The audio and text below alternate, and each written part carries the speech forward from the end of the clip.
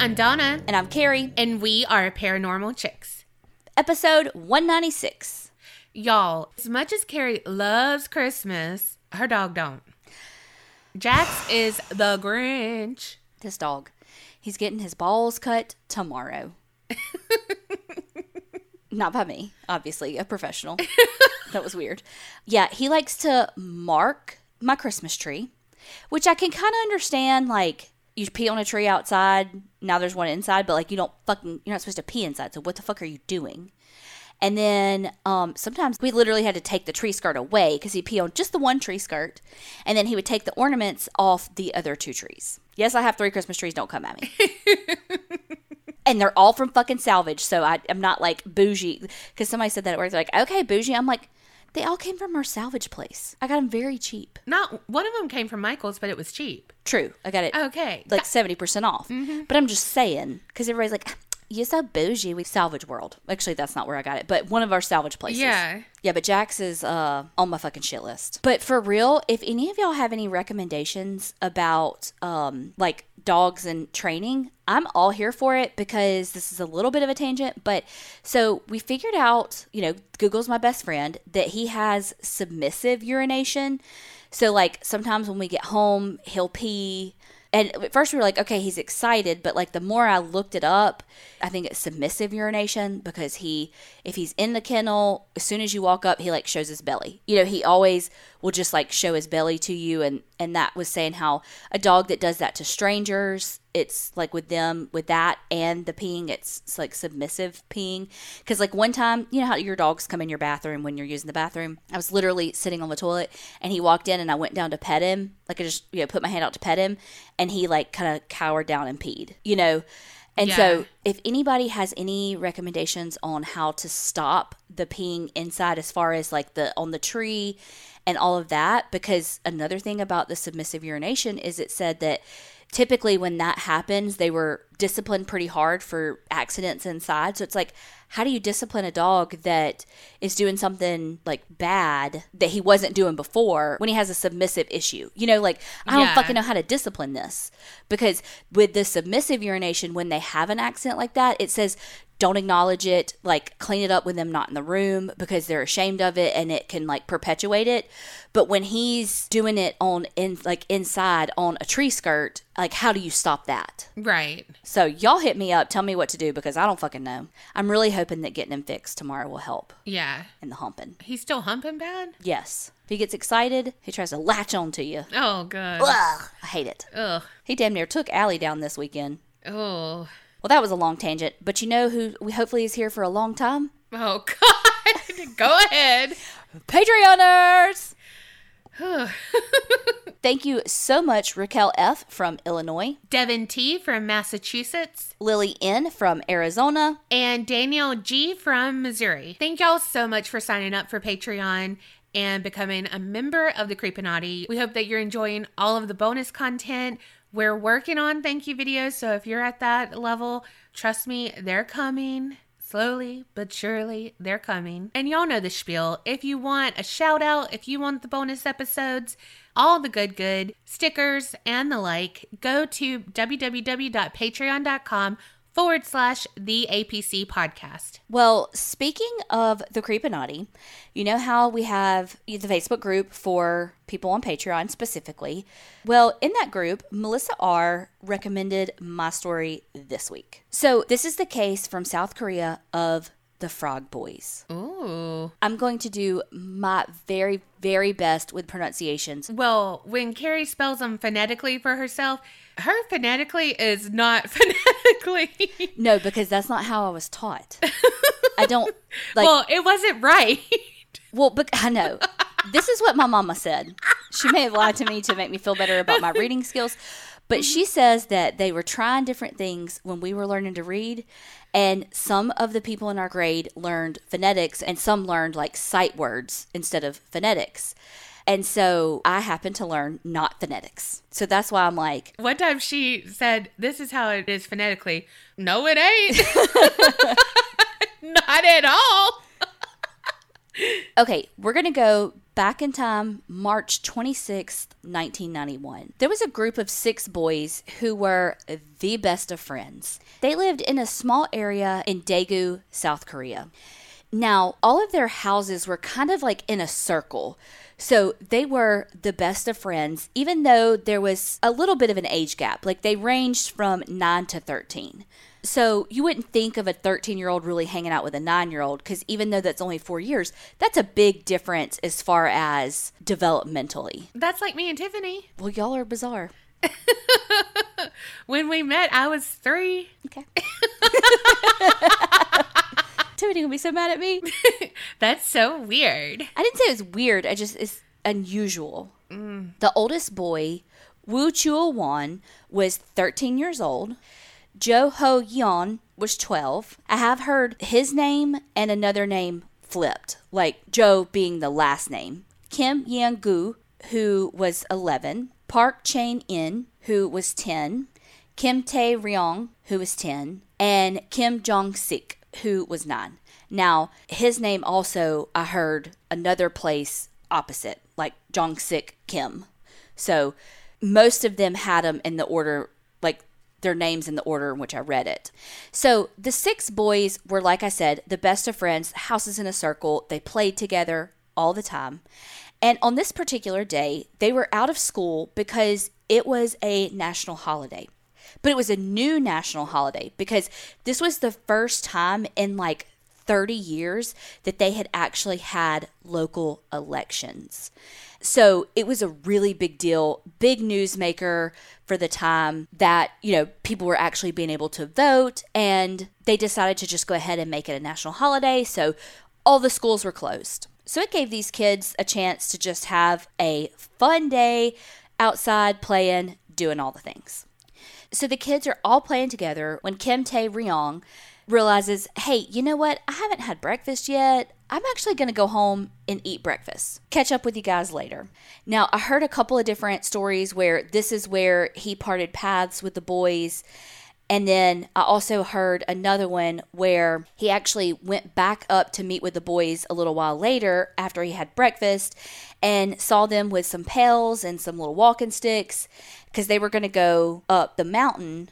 And he was like, you know what? My mom told me not to go very far for the day. I'm just going to go back home. Either way, he didn't join the boys, and so it was just the other 5. There's a little mountain right out on like the outskirts of Daegu that really is described more like this massive hill. Like it's not like the fucking Smoky Mountains. You know, it's just like a one mountain thing. You can tell you're real outdoorsy. So the kids were going to go and look for salamander eggs. Ew. One thing I read said that when the boys went missing, that they felt like salamander didn't translate well into English, and it didn't look like it wasn't a good tagline. So that's why they started calling them the Frog Boys instead of the Salamander Boys. What? Yeah. Either way, it's kind of an icky name to begin with. Yeah. But that's why they have that name, is because when they went missing on the mountain, they were out looking for salamander eggs. That's so sad, though, because, I mean, as I'm like, ew to that, because I'm older now. Because when I was younger, I would dig in the ditch for crawfish. Okay, crawfish and salamander, very different. But, I mean, me now would never. Also, all I can think about is that part on Matilda when she's like, it's a newt. When it goes out, I know you've never seen it. I don't know why we're friends. So the kids are out playing, and around 1 o'clock, one of their dads gets a call from the Taekwondo Academy, and they say, hey, your son didn't come to Taekwondo today. Now, this is the part of the story that was on most articles I read, podcasts I listened to, but there was one article that said it wasn't until later at like dusk that one of the moms realized that the kids weren't home yet, but this seems to be the most accurate story. So he realizes, hey, my son didn't go to Taekwondo today. That's very unusual. And he decides to go to the houses of the other boys to see if they went to Taekwondo and maybe it was just his son. So he goes about to the other homes and realizes that no, none of the 5 boys went to Taekwondo today. Well, and they're not back yet. Exactly. So, of course, the parents start to worry, but this is not the first time that the kids have gone up to the Wolong Mountain. I hope I'm saying that correctly. But this is not their first rodeo. You know, you've got a 13-year-old that's with them. The youngest one's 9. They're not, it's not like it's a 5-year-old wandering around. And again, the oldest one's 13. Like they're good. And that's the way things were in the 90s. You go out, you play all day, you come home when it's time to eat kind of thing. Yeah. I mean, God only knows how many times I was out riding my bike. My parents didn't have a fucking clue where I was. Yeah. So the family members and some of the people in the community start to look around the town, the mountain, see what they can find. It's starting to turn into night. It's starting to get dark. They've got their flashlights. They've got everything, and they're still out there searching, but they cannot find any trace of the kids. They go to the police station, and let's just go ahead and say that the police were a little bizarre about the case. Like they weren't, like they were helpful. Like they came in, they helped search. Like they searched until like 3 o'clock in the morning, searching the area, looking for the boys. But as we go into the story, the cops just were weird. Remember that it's a holiday because it's the first time they've had the elections. So that was what was so big in the news cycle. So the missing boys really kind of disappeared behind the election. The parents are handing out flyers.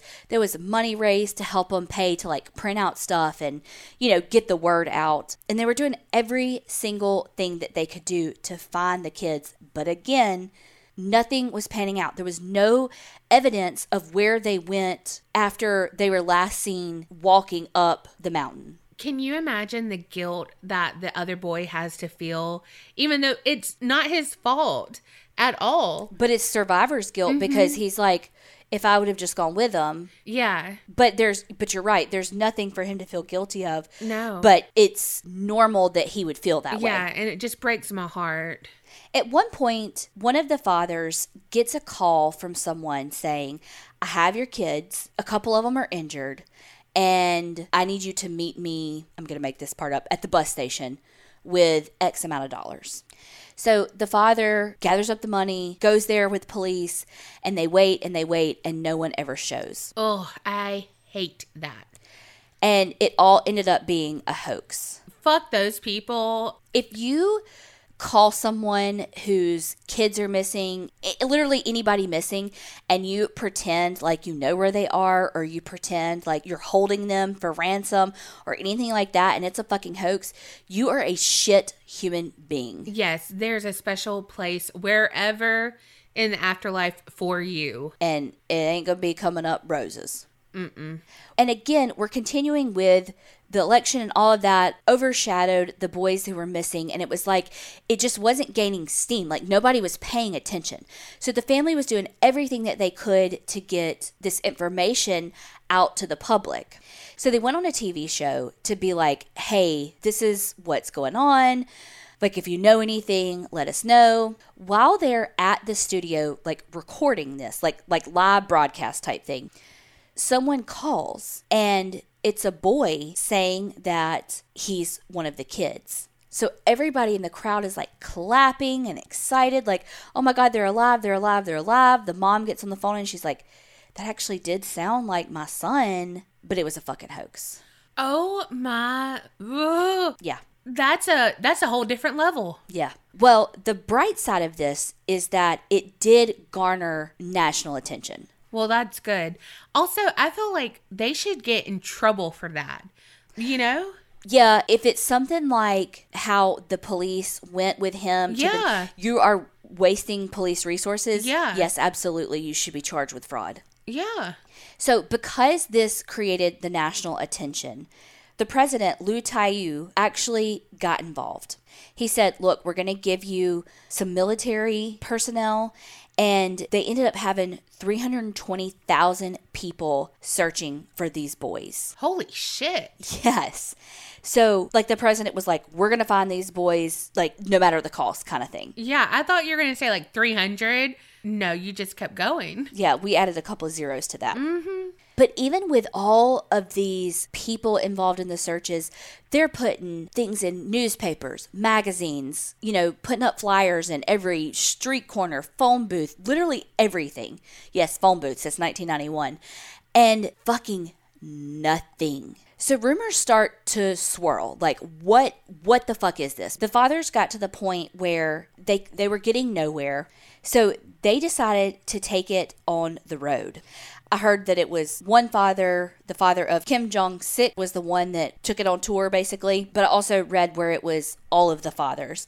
But basically, they quit their job and basically went on like a tour, for lack of a better word, to get the information out about their children to see if anybody knew anything. So they would hold different press conferences and different just like community events, like town hall meeting type things in different areas to try to see if they could garner any type of information from this. They noticed that sometimes there would be the same people at the events, but in different places.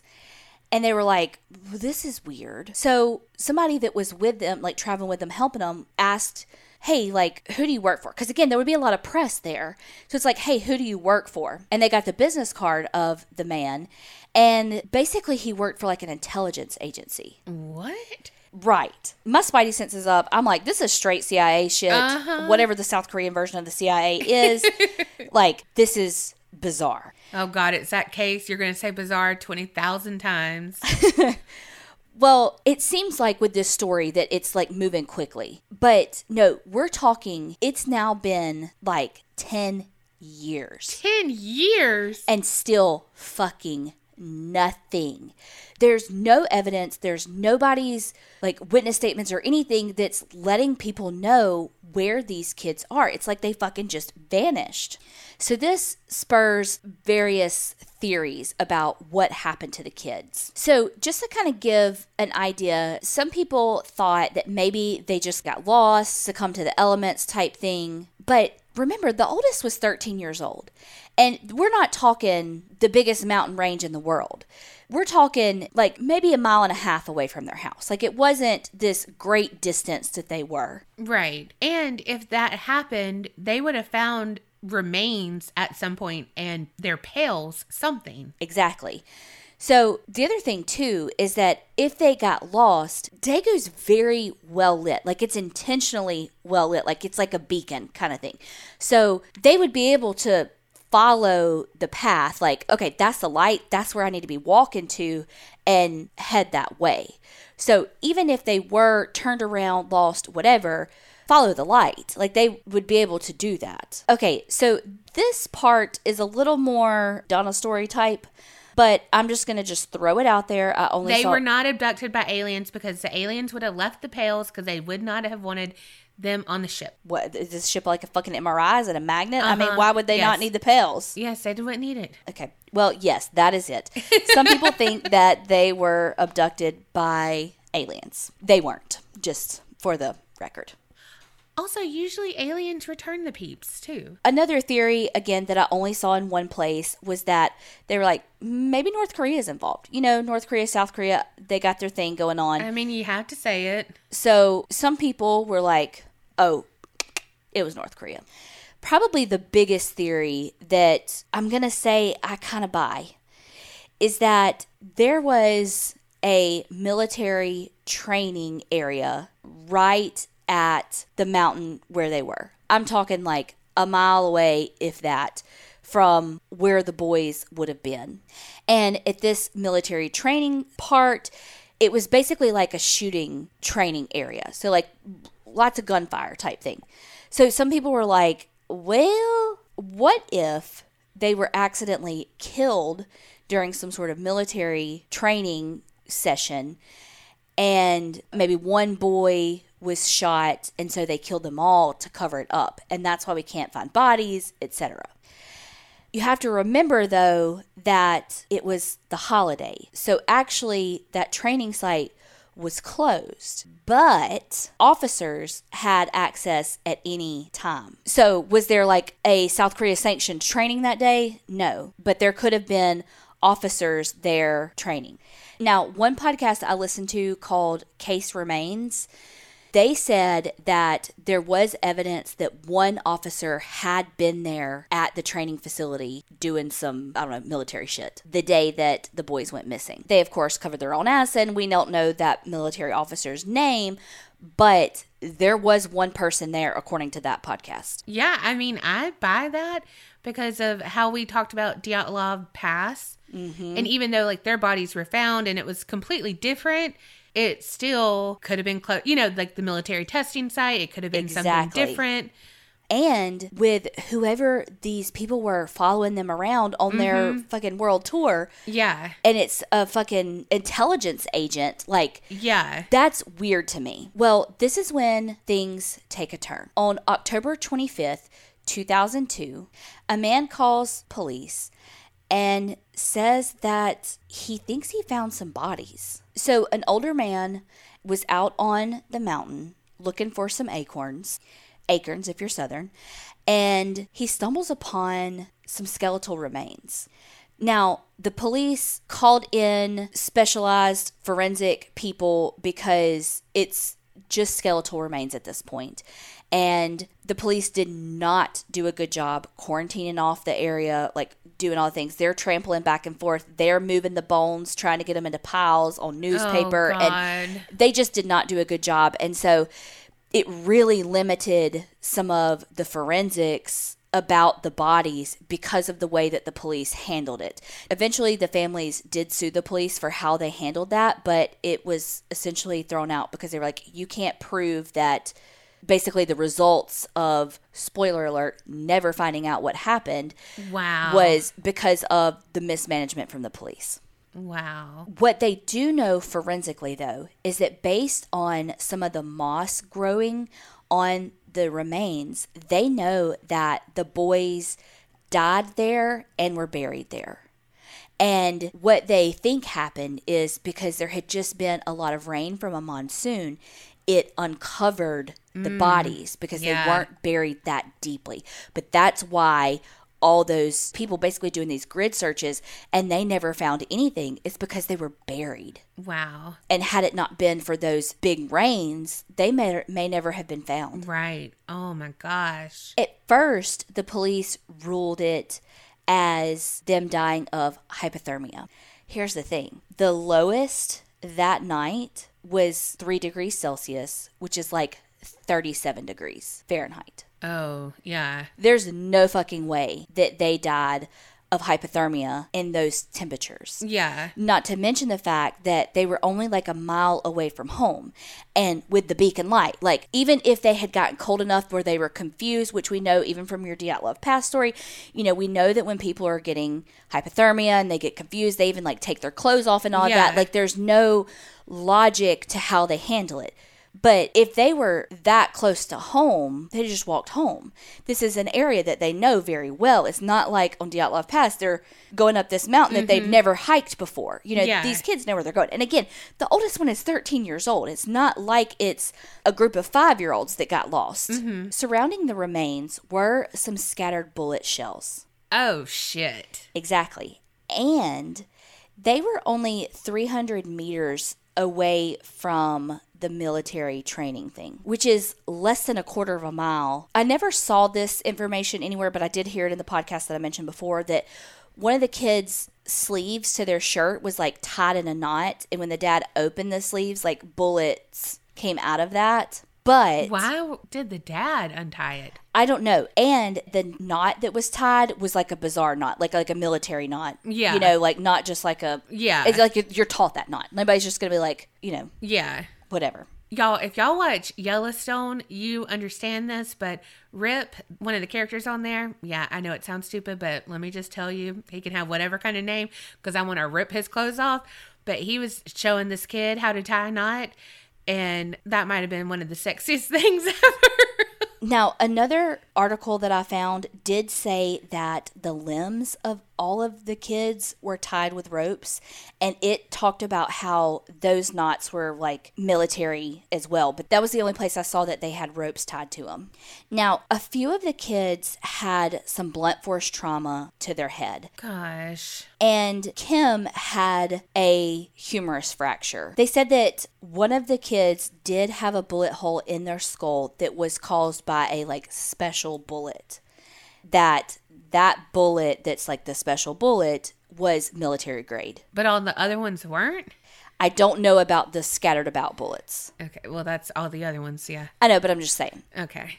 Some people thought that, okay, well, maybe they were under a boulder, like that a boulder had rolled down from like a landslide or something that crushed them, because, you know, a lot of them had wounds to their bones, but forensically they say, no, this is like they were beat.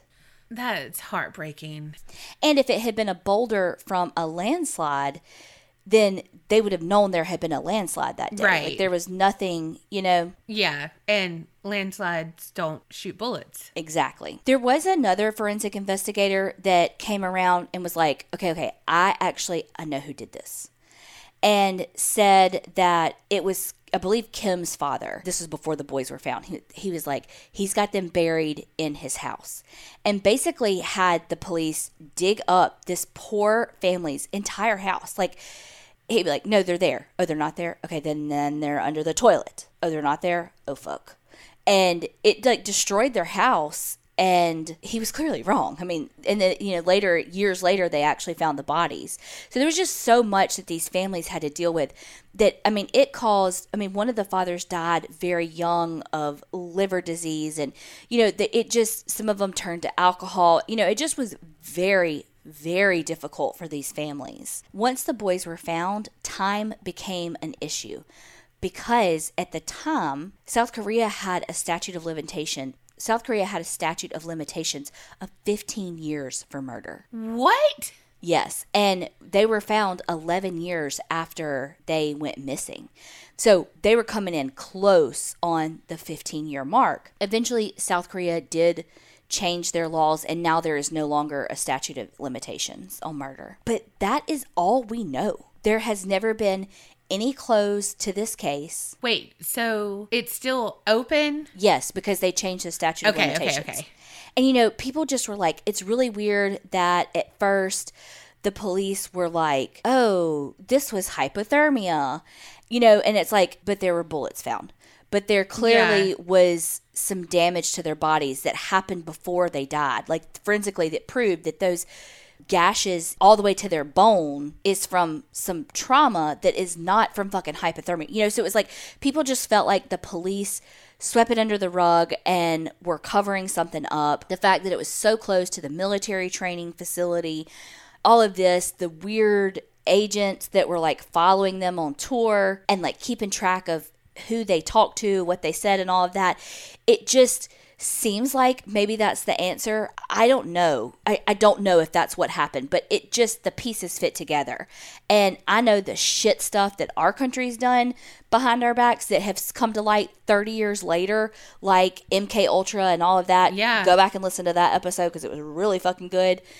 But I mean, it stands to reason that that's what happened to these poor kids. Yeah. You know, I just hate that they get bundled up and it's the, you know, the 5 missing boys, the Frog Boys, all of that. I hate the Frog Boys. Yeah, it's a terrible moniker. But I just hate that they lose their identity because they were, you know, you don't get like each individual boy and we don't even really know much about their lives as individuals, you know. We just know that they went to the same elementary school, they played together, they were best friends. A lot of stuff too said they were known as like the 5 Musketeers, and I'm like, but there were 6 of them and he just wasn't there. So I don't know, I thought that was weird too. But yeah, after their bodies were found, it was about 2 years later, the families were finally able to put them to rest, and they had them all cremated and then scattered their ashes together at sea because they were like, these boys were best friends and together all the time, and they wanted them to be together in the afterlife. Gosh, that's so sad and so sweet. And who gave you this recommendation? Because thank you, but also I hate you because it's so, like, gosh. I know. And there's just so many, like, bizarre, not even twists and turns, but, like, it's just a bizarre story. Like, so there's a military training, like, you know. Well, and also, though, that it happened on the election day when it was like the first time in 30 years. Yeah. Yeah. Well, and it's honestly, to me, that feels more like the perfect storm. Like, there's this person out there training and he's like, shit, a bullet or 12, I don't know how many misfire, whatever, something happened, and maybe hit one of them and figured it out and was like, shit, I've got to cover this up. And what a perfect day to cover it up. Nobody else is here training. Yeah. And then again, it was the perfect storm because, yeah, it was the holiday. Nobody was there training. That means that nobody caught them. And also, it wasn't in the news because, yeah, you know, of everything that was going on. And so it's just awful. It really is. I just hope that those families get some sort of peace because, I mean, it truly has been horrific for them. I don't know how you move on and live your life. And, you know, I always think about this for people whose family members have gone missing. Like, you know, you're off of work because you're looking for them and you're doing all the things. And then it's like, at what point do you go back to your regular life? Like, at what point are you like, there's nothing more I can do, or I have no money and I have to go back to my 8 to 5, you know? And then how do you just go back to your job? Like, your coworkers, and, you know, I just don't, how do you go back to every day with someone missing? And I know you have to pay your bills, you have to eat, you have to, if you have other kids or, you know, whatever that you have to take care of, you have to do those things. But it's just like, at what point are you like, okay, well, it's been 2 weeks, so I guess I got to go back to work now. You know, like, what's the, how does that work? I don't know. I don't ever want to know. No, me Unless either. somebody just tells me, but I definitely don't want to have life experience. No. Wow. Well, I think it was Melissa R. Thank you, but gosh, that was a hard one, but very interesting. I just hate the frog boys. Like, I didn't know what to expect, and then I don't know, like, and it's so insignificant to the story. Yeah, I would think they would call them like that certain mountain boys, you know, or something like that. You know what I mean? Yeah, something about that. And also, it just showed like, oh, that's not sexy enough. Let's change it from salamander eggs. We're gonna change it to frogs. Yeah, like. What? Cool. So I see that you're really handling the case well. Facts are important. Well, we know that they didn't from the start because, yeah, you know, which is why I really think that it may have been something that there's a cover up. But then you have to be like, well, okay, so the police knew about it. You know what I mean? So, like, how could it be a cover up if it really was this one lone officer who accidentally hurt one of the kids and then killed them all to cover his tracks? Like, why would it then be like, oh, the police have to help the government, you know? Well, I'm sure that kind of shit happens all the time. And then that one officer, because we don't know who it is, he gets reprimanded in the military or whatever, but we don't know. You just think that someone at this point would have talked. I don't know. Not with the government, like, with the CIA agents or the intelligent agents following those people around and stuff. No. True. And, you know, these boys just doing their thing, having fun, playing outside. Being kids. Yeah, just doing their thing, and their lives ended in tragedy, and it's this unknown conspiracy now. Right. Well, y'all tell us what y'all think. Don't blame it on the aliens, though. Well, I am going to do another Christmas time tale. Because apparently I'm the only one Christmas spirit over here. Have you seen my living room? Have you seen the podcast? Because it's only been me doing anything holiday related. I mean, what do you want me to do? The Die Hard movie?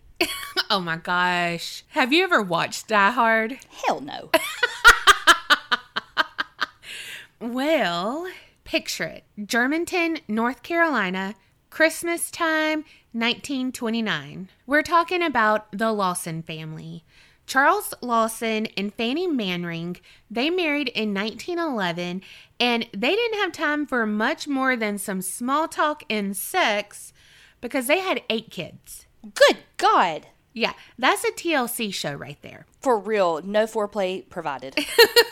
Straight to business. Right? But there was some sadness when their third child, William, he died when he was 6 years old from pneumonia. Aww. At the time of this story, Charlie, as he went by, was 43. Fanny was 37, and now I'm going to go down their kid roster right now. Their eldest was their daughter Marie, who was 17, then Arthur, who people called Buck, who was 16, Carrie, 12, Maybelle, 7, James, 4, Raymond, 2, and Mary Lou was 4 months. How did they spell Carrie? Did they spell it like me? No, they spelled it Carrie. The Lawsons worked as sharecroppers on tobacco farms until they saved enough, and in 1927, they were able to buy their own farm on Brook Cove Road. Sure, it was a fixer-upper, but it was theirs. And they were knowledgeable about farming, and they just knew this was going to be a great new beginning for them. Also, it was close to his brother's land, and they had moved to Germington before him and Fanny had. The Lawsons were your normal working class family in the 1900s. They struggled, but they spent a lot of time together as a family and always seemed to enjoy every moment they had together. The older kids helped Charlie and Fanny with remodeling the farmhouse after all the farm work was done. But one day when Charlie was demoing some of the rotten wood, he accidentally hit himself in the head with an axe. Oh, shit. And I'm thinking it was the blunt end, not the sharp end. Oh, yeah. It probably bounced off a nail and hit him in the head. That's a thing. Well, of course, Carrie would know it. I literally said, it's a total Carrie move, which is why you should never flip a house. Because no. Well, I know how good of a job I did when we tried to work on my mama's remodel when her house flooded, and I won't. Although TikTok got me for real thinking that I can flip a house, because they do it in a minute. They're like, follow me on my DIY journey. I know. And I follow them, and they're fast. Mm-hmm. Well, after Charles's head injury, he seemed to change a bit. Something was just off with him. He seemed to be a little bit more quick-tempered. But a couple of months went by, and now it's Christmas time, your favorite time. It truly is. Well, you haven't done a Christmas story. So there's that. And remember, Charlie's actions were a little off and everything. Well, then he did something that was totally not like him. He told all his kids to get in the truck with him and Fanny, and they were going to go into town, which was the town of Winston-Salem, which was about 13 miles away. Hey, I've done a story from that town before. Hopefully it's not this one. It's not. Also, I'm not a smoker, but are those cigarettes? Yes. Okay. They had a lot of tobacco farms there. I mean, makes sense because they were a tobacco farmer, so there's that. So when they got to Winston-Salem, he took them on a shopping spree, buying them some new clothes, and it's close to Christmas, just a few weeks away. So it's kind of strange that he's doing this right now because, they were just sharecroppers 2 years ago. They bought a fixer-upper. They're putting all their money into this. They don't have the extra cash. Right. So, they weren't thinking they were going to get, new clothes, the shishi kind of stuff he's buying right now at Christmas time. So it's just what the fuck? But, what else?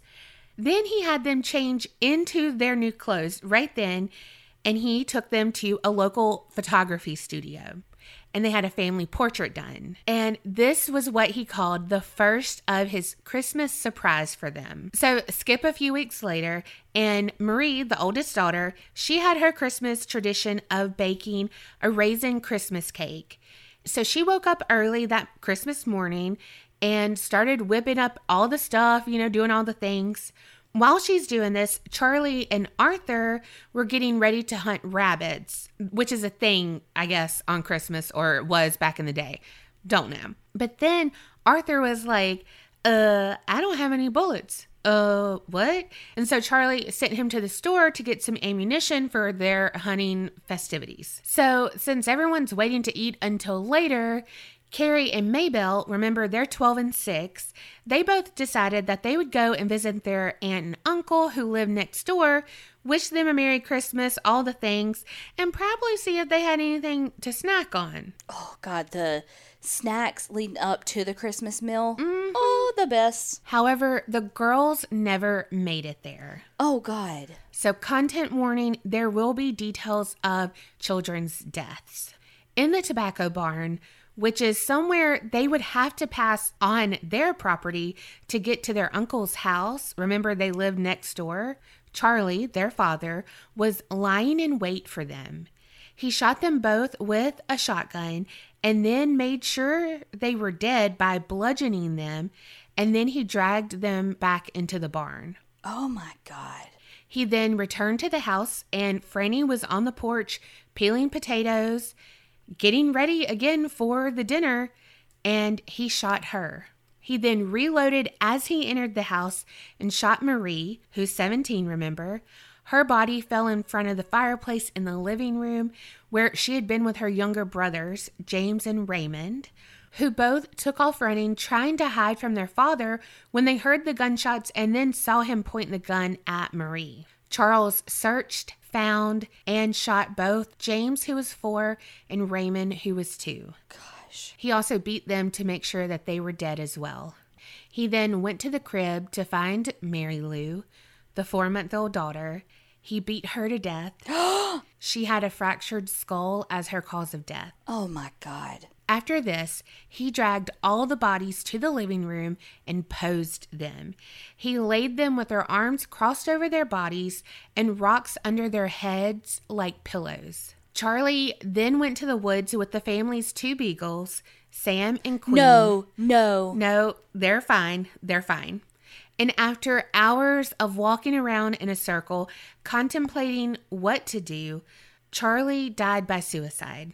There were 2 unfinished notes on tobacco auction receipts, and they said, "Trouble can cause," and "nobody to blame." Trouble can cause what? Right. You to lose your mind and kill your entire family? Oh, gosh. Well, it's Christmas, North Carolina. It had snowed. And around this tree, the snow was pretty much melted away, and there was basically a circle that had been trampled around the tree, which is why they believed he had been pacing back and forth for hours before. Well, kind of go back a little bit. Right before Charlie made his final decision, some family members were stopping by the Lawson's house to wish them a Merry Christmas. I believe it was his brother. And they discovered the bodies in the living room. They immediately contacted the police, and then by that time, Arthur had returned as well. While everyone was gathered at the house trying to assess what had happened, they hear the beagles howl, and then one single gunshot, and they were like, oh gosh, someone has got Charles then, and so they were able to find Charles, or Charlie, I keep going back and forth, thanks to the beagles, honestly. And like I said, he didn't harm them. They were okay. I know when it said that they were out there with him, I was like, oh my gosh. Like, no. Well, this has already been awful enough. Yes. The entire family was buried in a single plot, but they were all in separate caskets. Besides Mary Lou, she was buried with her mom, Franny, laid in her arms. Oh. Which reminded me of the old couple from that story, and just like, oh my gosh. Arthur, Buck Lawson, he went on and got married and they had children. However, he did die in a freak motorcycle accident when he was 32. Wait, which one was he? He was the only one who survived, the oldest boy. He was going to hunt with his dad and then was like, I don't have any bullets, and went, which is so like weird. Very similar to my story in that the kid that was like, actually, I hadn't had breakfast, I'm going to go back, and then was like, oh, well, y'all are kind of going far away with your buckets. I'll catch you on the flip side. Yeah. Okay, so I had to tell you, I found this because I was looking for some Christmas time stuff. But remember how I mentioned the TikToks that have the photos, but it's like the actual sinister shit behind it? Right. This is one of them. Gotcha. It's the one where they all look like an innocent family portrait, but it's actually the last picture of them all alive. That one that he had them go take. Yes. Okay. And if you saw it, you know it. And I screamed when I saw this picture because I was like, oh my God, I've seen so many TikToks about it. And also, they were actually buried in those clothes that he bought for them. That's kind of bizarre. Yeah. So, no one really knows why Charlie killed his family, but there are some theories. One being his head injury. Remember, they were remodeling the axe incident. They said that could have caused it because he did seem to be more, quick-tempered, all the things. However, there was an autopsy done on his brain at Johns Hopkins, and it found no irregularities. No irregularities? That's weird. Like, yeah, he had this massive brain injury, but, no irregularities. Well, because I don't think he went to the doctor and he said, oh, yeah, you have a brain injury. Gotcha. It was just like... He hit himself in the head. He hit his head, and then it was like, after he hit himself on the head with that brain injury, you know what I mean? Gotcha. Because I don't think they had the money just to be like, oh, go check that out. Like, he wouldn't have done that for himself, I don't think. He would have been like, no, we don't have the money for me to spend on me. Yeah. Which is why it made it so weird for him to be like, load up, we're going to town. We're getting pictures done. Yeah. But also that other source said that his brain seemed underdeveloped. So take with that what you will. Another theory, though, was that Charlie had been sexually abusing Marie, his 17-year-old daughter. Gross. And she had become pregnant with his child. Well, they would know that. Well, they said, like, he didn't know what to do, kind of went extreme. There's 2 books called White Christmas, Blood Christmas, and The Meaning of Our Tears. And it has testimony from Marie's friend, Ella May, that a few weeks before Christmas, Marie told her that she was pregnant and that it was her father's and that both her parents knew about it.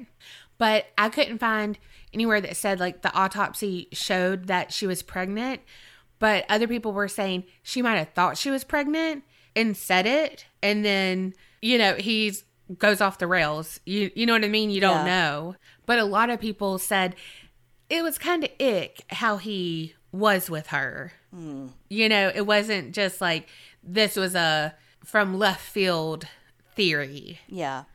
One that was kind of from left field is the third theory that Charlie didn't kill his family, that he was framed, that he had witnessed some major crime, and so his family and him were killed to keep quiet. Mm-hmm. And I just, I don't know about that. But because it all seems a little premeditated.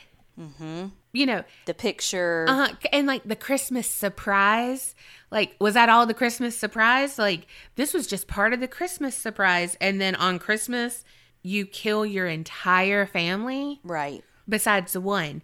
And there's a reason why they think that he didn't murder Arthur so when he had that head injury, again, quick-tempered, Charlie and Arthur were working in the fields, and Charlie got mad, frustrated with Arthur, and attacked him. But Arthur was big, and you can see in the photo of them, like, he's 16, but he's, he's of the age where he can stand, mm-hmm. He can take care of himself. Yeah, and so he defended himself, and Charlie ended up, backing down, calling it off, being like, okay, we're going to stop. And from then on, Arthur kind of became the protector of his family from Charlie's outburst. And so people say he might have made sure that Arthur didn't have any bullets, aka he had them all, ready for what he was about to do to make sure Arthur was away so he couldn't have stopped him from like what he was going to do. That seems plausible. Because I was like, why did he send him? Because he sent him away to get the ammunition, so why would you do that and leave one there?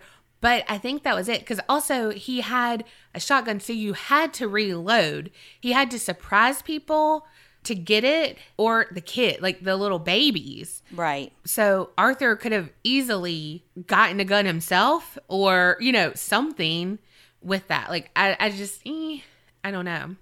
Or maybe he didn't plan on Arthur wanting to go hunting then or something, and he did and was like, oh shit, wait, I don't have ammunition. Like, where'd all the bullets go, Yeah.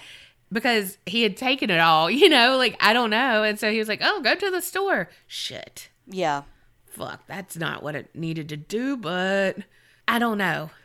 But it seemed like he had really thought about everything. Because also, they couldn't afford all those clothes and stuff, but he didn't care because they weren't going to be around. Exactly. But it was like they had that one photo for like the families later, and stuff. And there could have been a financial reason behind it, or just like John List, people do that when they're in financial trouble. Yeah. And especially if they've been lying and pretending like they weren't having trouble when they really were. Right. So Marion, Charlie's brother, he tried to help Arthur keep the family farm after the murders by any means he could. And one way was, cringy, but he created a makeshift museum of the home. Yeah, like the crime scene had not been cleaned up, and he kind of roped off some areas and was like, come on through, a quarter and that'll do. Like, come on through. Oh my God. So, like, the cake that Marie had baked was on display, and people actually took some of the raisins from it. Like, oh my God. Like, that just makes me so mad. So they actually had to put a case over that. Also, like, nothing had been cleaned up at all. So Mary Lou's crib still had all the blood and stuff, like, everywhere, but, like, the little crib, That's disgusting. But unfortunately, Arthur didn't raise enough money to keep his family's house. And not sure if he really wanted to, but also he needed a place to live. That old house ended up being torn down, but they used some of the wood to build like a bridge later. And today, Madison Dry Goods is in the location where the house was. And they have an upstairs museum with some newspaper clippings and some of the mortuary service memorabilia. Like, they have the elevator that was used to move their bodies and stuff. So it's not all true crime. It's still got some little claims that people can hear children laughing, and they've seen 2 small children playing in the woods that's right near where the Lawson farm was, and I believe at the cemetery. Also at the cemetery, people have seen some mists that will appear out of nowhere by the headstones. People have also reported that they go to the cemetery and their cameras would stop working because the batteries would be completely drained. Another thing is, in the cemetery, when the leaves would fall, they fall everywhere but around Charlie's headstone. Some people said that when they went to the place where the house was located, they get an overwhelming sense of dread and sadness, but that's because something really sad happened there and you know it. Exactly. Like that, I'm like, I understand if it's like that, oh my God, a heaviness on my chest and like, holy shit, I have to get out of here. Like, that's different. And it could be that, but just to be like, I feel like an overwhelming sadness around here. Like, this is a fucking sad story. Like, just hearing this and telling this is really sad. Yeah, and you're going to this house because, like you said, you know the story. Yeah. Some people said that, the wood that they used for that bridge, there would be like some fog that would sometimes encase your car like out of nowhere, kind of like a mist. And sometimes your engine would turn off. And another person said that they were chased by what looked like a 1920s car, and it just all of a sudden disappeared. I mean, that's really all I have on it, but it was just so sad. I had never heard of this. But you know what I have heard of? Let me guess. BetterHelp? Because this podcast is sponsored by BetterHelp. Yes, girl. Y'all, we're coming in on the holidays. I think we even talked about this last time. The holidays can be a really hard time for people. And for a multitude of reasons, too. Money, family, traveling, COVID's still a thing. And if your dog's a fucking Grinch like mine and eating all the ornaments, maybe you need a little help. And as sucky as it is, holidays, there's a lot of grief associated with it. A lot of times people pass this time of year. It brings up you missing loved ones who have passed, and sometimes you just need a little extra help. BetterHelp is professional therapy done securely online. You can log into your account at any time and message your therapist. And if you're new to it, they match you with a therapist within 48 hours. Exactly. And again, you can do video calls. You can do just text messages. And even with the text messages, you're going to get timely and thoughtful responses. Or you could just schedule weekly video and phone messages. You don't have to go anywhere. You can sit in your PJs, your cute little Christmas PJs that you bought when you probably couldn't afford it. But here we are because it's the holidays, so... And eating that fudge, the leftover fudge. Oh my God. Maybe we need to go to BetterHelp for binge eating. But hey, here we are. The main thing is that BetterHelp wants you to start living a happier life today. So visit BetterHelp.com/APC. That's BetterHelp, HELP, and join the over 2 million people that have taken charge of their mental health with the help of an experienced professional. Again, I can give my opinion, but I'm not a professional. I mean, she's a third party something with no particular interest in the matter. Oh my God, you always try to quote it and you never quote it just right. That's on par. Hey, but you know what? BetterHelp is giving listeners of A Paranormal Chicks 10% off the first month. So, like we said, get on there, peruse around, go to BetterHelp, HELP.com/APC for 10% off your first month. Look, I can't do math, but I know that's money off, and that's what I like. You like a lot of things taken off. That's true. Including clothes. Yeah. The story did have that similarity, though, of where the one survivor, and I wonder how they both dealt with that. Like, did they have a lot of survivor's guilt? Were they, and it was almost like the oldest son, like Final Destination style, survived and then still died like a tragic death early on. Yeah. Also, another similarity is the theories. Yours, there's no answers, and there's no answers of why Charlie did it. Just the heartbreak that he left in his path. Yeah. Lots of tragedy this episode. It usually is in my stories. Mm-hmm. Well, we hope you enjoyed these stories. Enjoyed is such a weird word to say, but enjoyed the episode. I know this is weird, but I'm so thankful that nothing happened to the dog. The dog's Same. Which is so bizarre because it's like, children were injured, but it's like, I don't know. A lot of people are like that, though. I mean, I'm like that, too, because my eyes skimmed down. I was like, oh, my God, did he hurt him? Okay, no. Okay, let me go back up and read now. When it's like, you want to say it's because the dog's, like, helpless and all of that, but so is the human child. Yeah, so is his 4-month-old baby in a fucking crib. Exactly. I just don't understand. And, like, with your story, them just being so innocent and, just having a free day. Ugh. Also, shout out to Melissa R. again for recommending Carrie's story. If y'all have any recommendations, you can email it to us at aparanormalchicks@gmail.com or go to the Facebook group. There is a suggestion box post and you can just comment there. Also, 'tis the season to be nice and jolly. Why don't you leave us a review? Well, yeah, that can be your gift to us. And it keeps giving. You want to keep writing them? Yeah, can you keep updating, please? Look, just make up new usernames. Just kidding, don't do that. That's cheating. Can you do that? I don't know. But I just meant like, hey, I'm still listening, and they've even gotten better. Edit. Edit 1 day later. I mean, I don't know if that helps. I'm just saying, we like your feedback. Thank y'all so much for listening, and remember, creep it real and don't get scared.